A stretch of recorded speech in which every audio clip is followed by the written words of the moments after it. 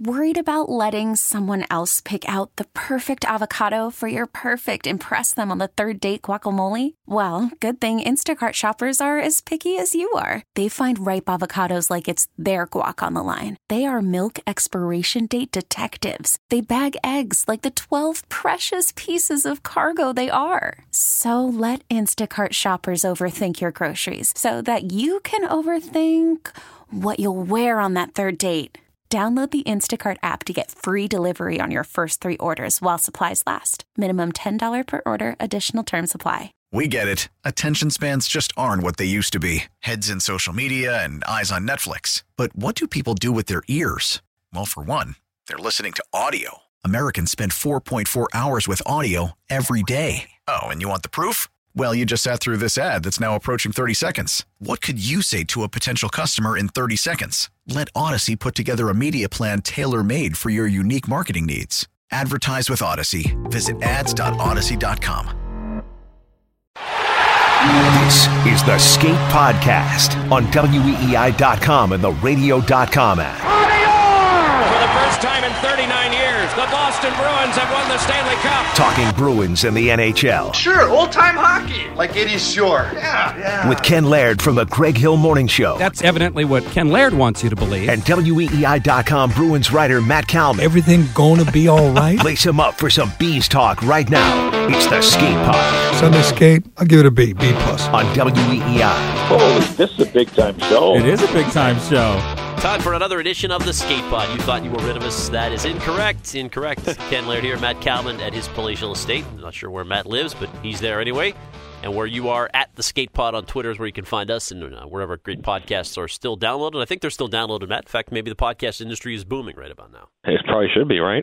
We're brought to you by Red River Technology. Red River is enabling customers to transform beyond the expected from the cloud and big data to mobility and cybersecurity, and you need that right now. Red River can meet your business objectives. Thank you to Red River for continuing their coverage of the Skate Podcast. And you can download and subscribe wherever great podcasts are found. iTunes, Stitcher, Downcast, Google Play. We are there for you. Now, Matt, the Sunday Skate edition over the weekend with you, me, and Pete Blackburn was rudely interrupted by a cleaning crew. So we got about that was never even posted. But I did want to pick up on something there to start that we were chatting about with Pete in terms of postseason awards, assuming this is like the last time we'll see the 2020 Bruins, and that was Team MVP. Remind me again where you stood. Who was the Bruins Team MVP of 2020? Yeah, I think I went with Pasternak, and I definitely still would go with Pasternak. I think Pete wanted to go with Marchand, but to me, I guess they used to say chicks dig the long ball, and I think in my case, I dig the finishers and the guy who's scoring.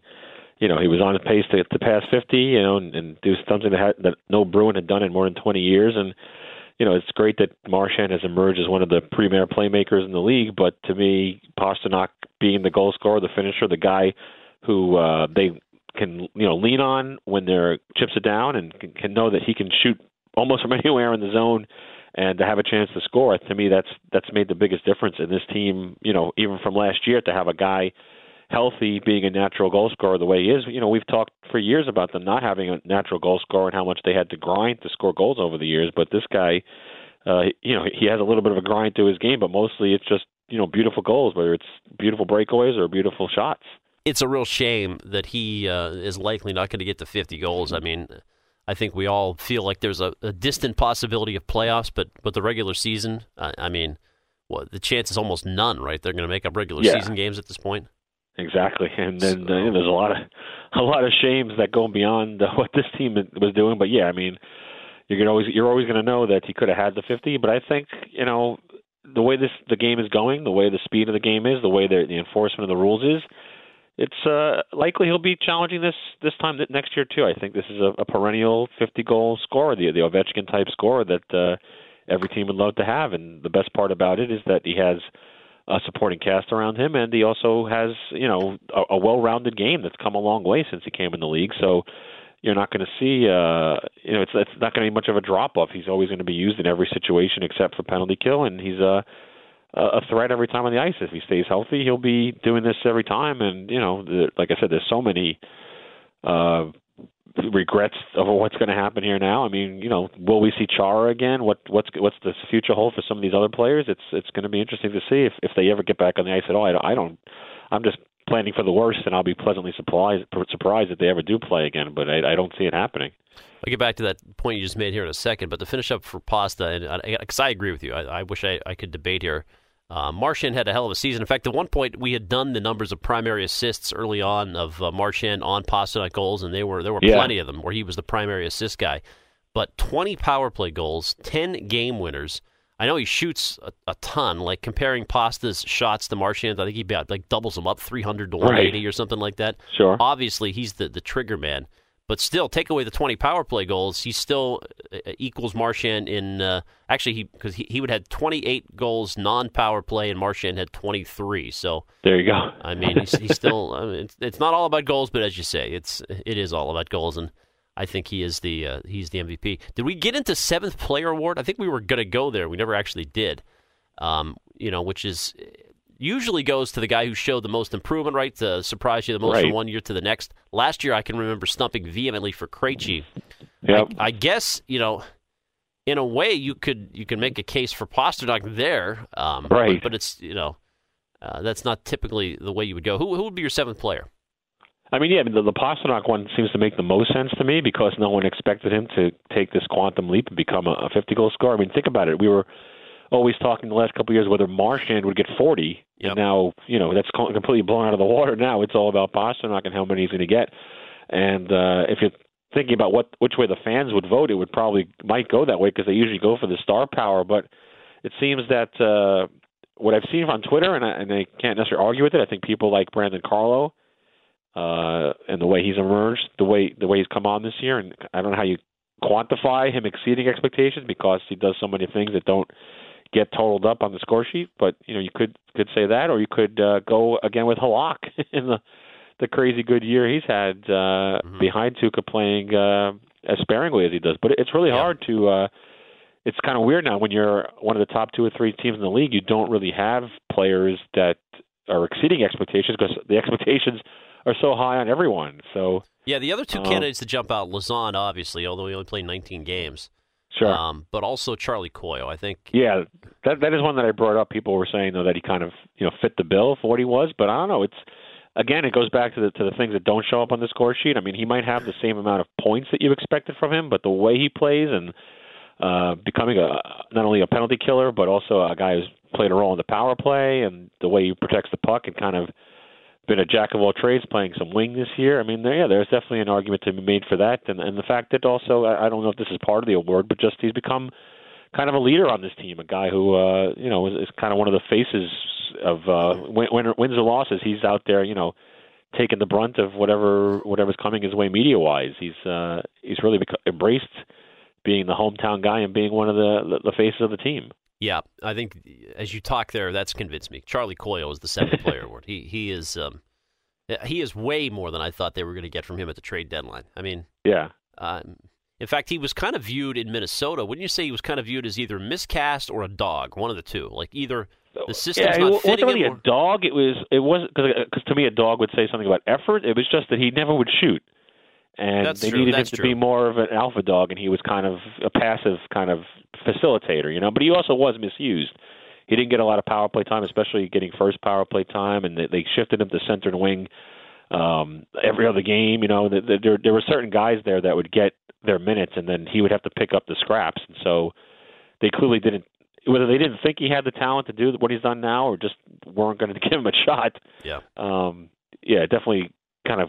Again, when they got him, I didn't think this was going to be a big deal because I've seen so many guys, good players, come here back home and flop on their face, but also from what you heard in Minnesota, that maybe just those skills are kind of deteriorated. But you think about it, going back to his junior days, his college days, this was always supposed to be a guy who was supposed to be a high-end talent, and he was a high first-round draft pick. This is kind of what you expected to get. Now, before we get to some of the bleak scenarios that might play out here, Marty Walsh was on our morning show on the Greg Hill Show this week, and I thought it was an interesting response that he had. He brought up, Curtis asked him, has he talked to the local teams?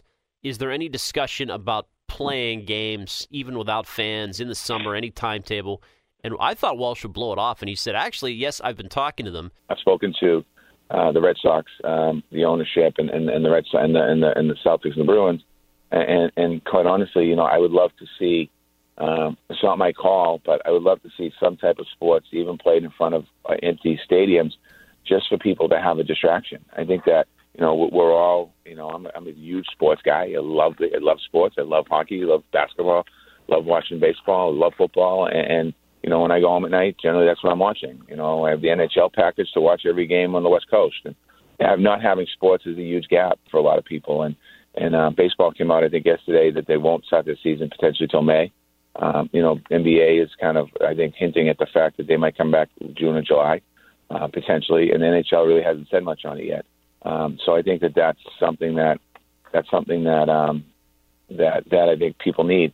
So I think we have to try and think about how do we move forward here. Can you see that as a possibility? Now, I don't think people would be interested in just like exhibition games so much, where you would get like the Providence guys up, the local guys, and split, right. Do a draft or something like that.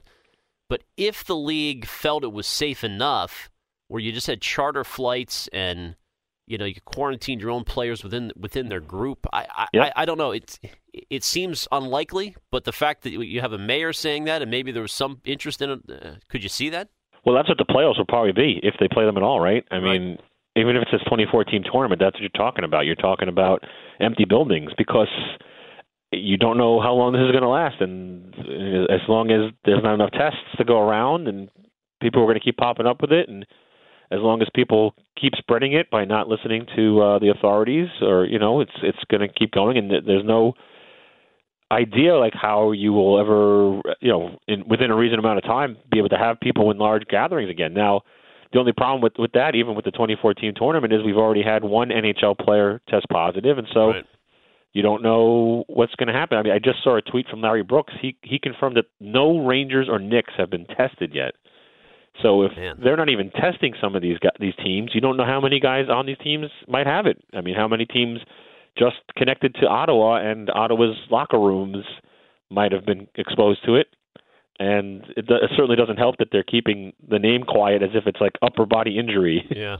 It's great that even in these times the NHL is sticking to this, no, they didn't really say that. Vague assessment of things. Yeah. The NBA comes right and tells you the players, the NHL is hiding it. I don't know what the point of that is, but the NBA got 1 million tests. I mean, I don't know how that happened, but if you're the Bruins, I mean, I'd be worried. You're sharing a facility with the Celtics, who played the Jazz on that Friday night. So exactly, how we don't know that if the Bruins have been tested. For all we know, something's going on. I mean, sometimes I guess they're saying that it takes up to 2 weeks for the symptoms to even show, right? So you have no idea what might be in store here, and that's why, that might be what it would look like to have teams just play in an empty building or something at some point, but it's so far down the road that at what point do you have to just give it up and say you can't do it? And I totally, I sympathize with the mayor on that one. Clearly, sports has gotten us through so many things, but this is shutting down sports. That's the whole point of it. It's not like anything we've ever faced.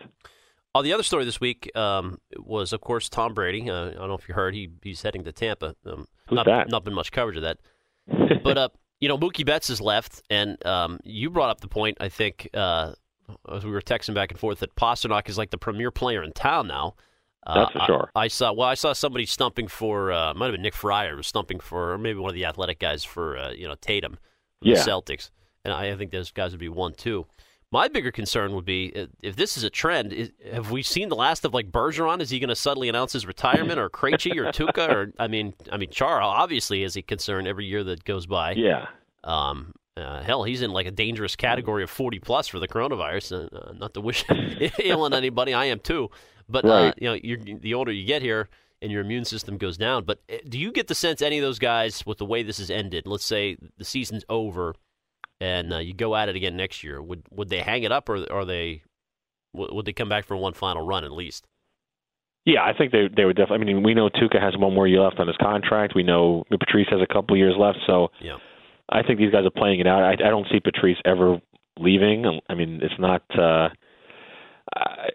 Oddly enough, regardless of what you think of the Jacobses, the core players of this team actually really do get along with him and respect him. I mean, Chara and Jeremy Jacobs are like buddies. It's not a case where you're going to have a Kraft Brady or a Belichick Brady, disagreement or whatever went down there. So I think in the case of Patrice and Zdeno, they both want to stay here. I think they love it here this much. They wouldn't think of leaving, nothing to prove somewhere else, like Brady might be thinking.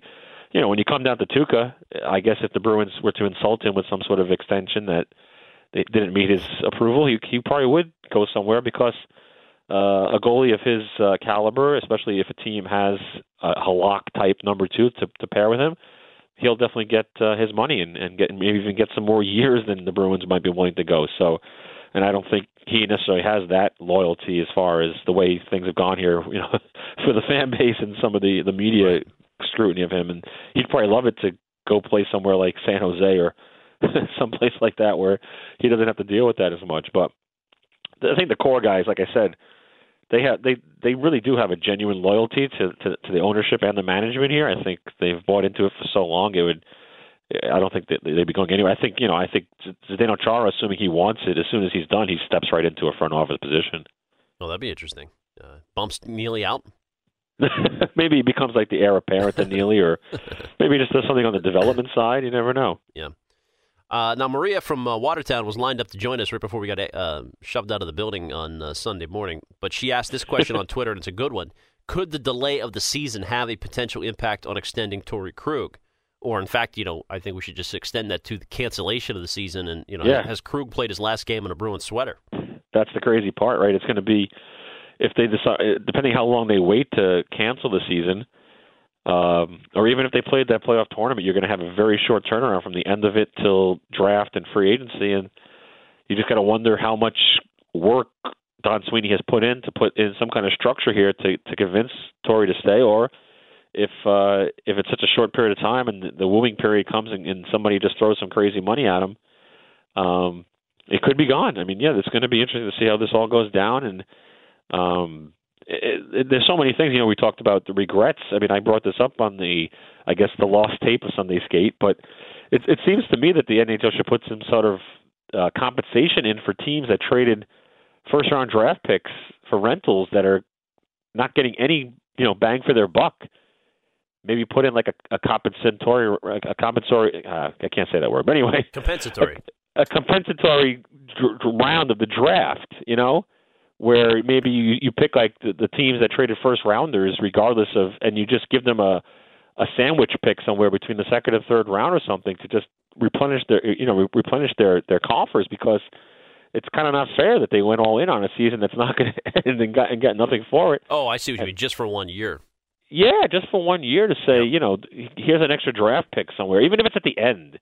I mean, there's 7 rounds of the draft, and most teams don't even pay attention to what they're doing in the 7th round, but I mean, we've seen seventh rounders make it. Maybe if you just, instead of having all the guys who don't get drafted free agents, maybe you just give them picks, extra picks in the 6th or 7th round, just to have them, have the players become part of their organization without having to bid for them in free agency. It's kind of really stinks, and that goes back to Torrey too. It's kind of like he was supposed to be an own rental, right? So you didn't get your bang for the buck. Does that maybe put more pressure on you to sign him because you decided to stick with him out this way? And it's just, it seems like the teams, it always goes out this way, the teams that are competing the most and the teams that are trying the hardest get penalized. Yeah. It's like, I don't think a team like Ottawa should benefit from this, So. Well, but in the bizarre situation of trading a first to get rid of Backus, you would get like a compensatory pick for using a first to get rid of a player. I mean, I guess. You don't deserve it. It is hard. There'd have to be a lot of negotiation. I mean, they still got a player out of that, right? They got a player that they thought was going to be a difference maker. So, and can't wait for the next full year of Andre Kasha. That'll get us through this. Well, that's just it. Maybe because Kasha signed, maybe the Bruins wouldn't fall into that category. But if you're talking, I keep thinking about Vancouver and Toffoli, and it's just like, geez, Yeah. They just got. They decided to do something that most people would have suggested they didn't, right? Because so many people thought, well, they're not really competing. What are they doing? But I give them credit, just like I gave Columbus credit the year before for going all in. It's like I'd rather see you trying to win than trying to play the middle ground or something. Who else gave up first? And then this happens. The Islanders gave up a first for Pet Joe. Yep. Well, at least they re-signed him, so maybe that's not as bad also. But there are just so many weird things that kind of happen. It's kind of difficult to get a feel. And actually, even with the draft order, are you just going to do the thing of drafting the draft order just based on points percentage? Well, I don't know, maybe you should almost feel like you should expand the lottery a little bit and just give some other teams a chance to move up, add some spice to this and kind of give some teams benefits. Teams that were playing hard last year, a lot of those teams in those middle ground teams were fighting for playoff spots. Yep. Maybe give them a little more of a chance to get in that lottery and maybe move up and reward their efforts, because otherwise you're just kind of rewarding the teams that were tanking last year. Tampa would get a first, or Pence back for the Blake Coleman trade, which some people felt. Well, he signed too, so maybe you wouldn't have to. Maybe maybe if we're just looking at rentals, it wouldn't even be that big of an impact.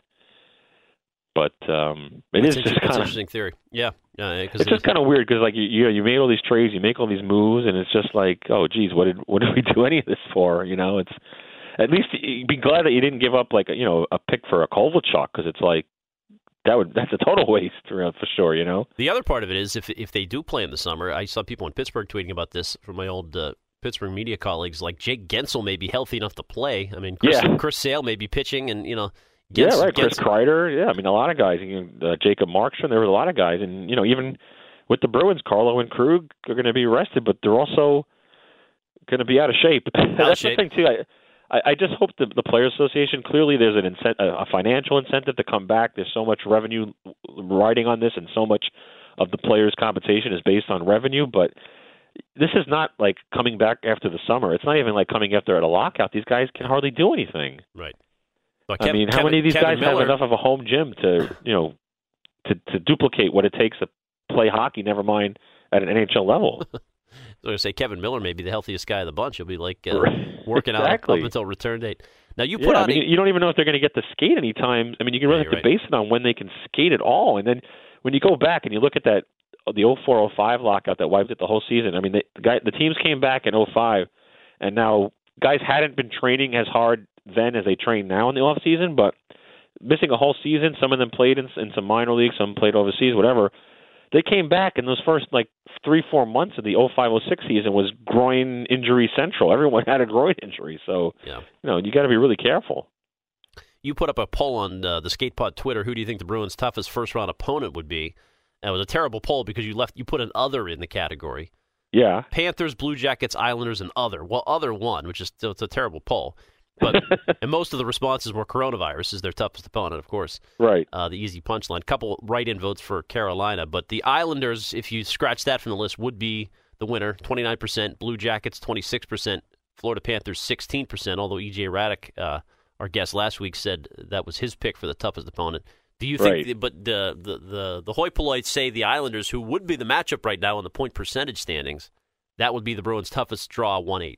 Well, I think most of the people with the ones that weren't coronavirus were Carolina Hurricanes, so maybe they were leaning more toward Carolina, and I think that might have actually won the poll. But I don't.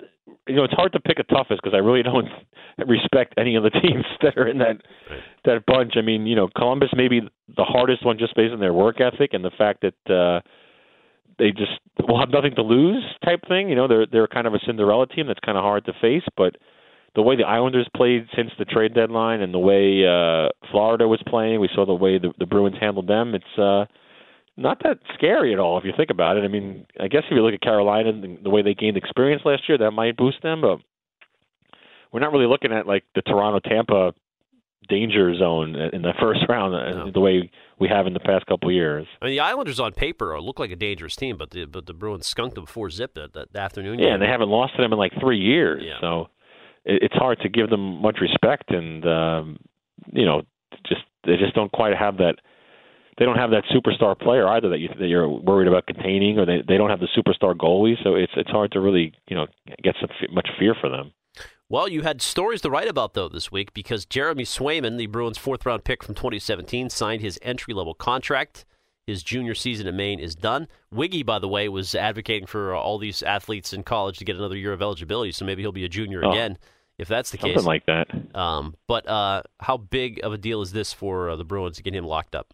It's huge because, Daniel Vladar has come a long way this year, and Kyle Kaiser, the other prospect, has been out most of the year with an injury. So, Swayman could actually leapfrog Kaiser just by signing that deal and getting him into the pros and getting his experience. That's kind of accelerates the process here as far as looking forward into a world where they might not have Halak and where Tuukka, may or may not be back after next year. So it's great. I mean, obviously, the stats speak for themselves with him. Now, we saw Zane McIntyre kind of came out of college the same way and was getting every, college goaltender award, had put up great numbers and kind of flopped as a pro prospect. But it seems like this kid maybe has some of the, some of the extra tools that Zane didn't have as far as just athleticism and, off-ice type demeanor and maturity. So it's a big deal for sure. I mean, now you have a little depth, a little competition in the organization, and you can, plot out things. And I still say they're going to need a veteran for next year, whether it's Halak or someone else, just to back up. And you hope that maybe you get somebody on a 2-year deal that you can expose to Seattle, because they're going to have to start thinking down the road that way. But it's a great sign considering they haven't drafted and developed a goaltender in 1,000 years, if you think about it. Well, Malcolm Subban, who's and Andrew Raycroft. Yeah, exactly. There you go. Subban played for Chicago this year, right? He got a couple games in. Yeah, he got traded to Chicago, and there's a reason Vegas traded him. He's kind of never lived up to the billing of the future number one that he was, and that's not his fault. Very few people had him going in the first round when the Bruins took him, and that never made any sense when they did it. And you wrote about an NCAA free agent defenseman, Nick Wolf. Who is he? Yeah, he's kind of like a guy that you don't necessarily see in the game these days. 6'5", 220 pound, kind of an Adam McQuaid style defenseman. But I guess he's worked hard on his game. He came to Bruins development camp 2 years in a row, so mustn't have been too hard to coax him to coming here. Obviously, he had his heart set on the Bruins, and when he became a free agent, he signed in practically no time, but played with Carson Coleman at UMD, and so the Bruins love those UMD guys. They're winners, and they're all Carson Coleman-type guys, the guys that the coaches love. They'll do everything right. Maybe don't do everything great, but do everything right and listen to the coach. They're coachable. So, again, it adds some depth in the back end. I'm not sure that guys of that ilk are going to be very useful, but maybe they will be, because I talked so much about Brendan Dillon, right? I don't want to, argue with myself on that. Clearly, there's space for a guy like that on every defense corps now, and maybe down the road, 3 years from now, maybe he becomes a guy that's at least a 6th or 7th guy. Well, it's interesting times, Matt. We'll see how this goes. You and I have a goal in mind to keep pumping out an episode one a week. We're going to be done with the weekend show here for a little bit, but I hope we do get some stuff to talk about. I thought we had enough this episode, but I see, like some of the brethren in our sports media world, the Hockey News laid off 8 full-timers today, so it is scary times out there, my friend. Absolutely. So we'll keep our nose to the grindstone here, and hopefully sooner rather than later we get this virus corralled. Blackburn stabbed us in the back again. How about that? He went on with Marinovsky yet again. Pete, it's not too hard to get Pete to go on a podcast. So He's easy. Say that. He's also promised since Brady left town to pose a nude picture on Twitter. Oh God! So not sure we can live down to that billing. I'll have to remember to mute him. All right, Matty, stay safe. We'll talk to you next week. All right, sounds good.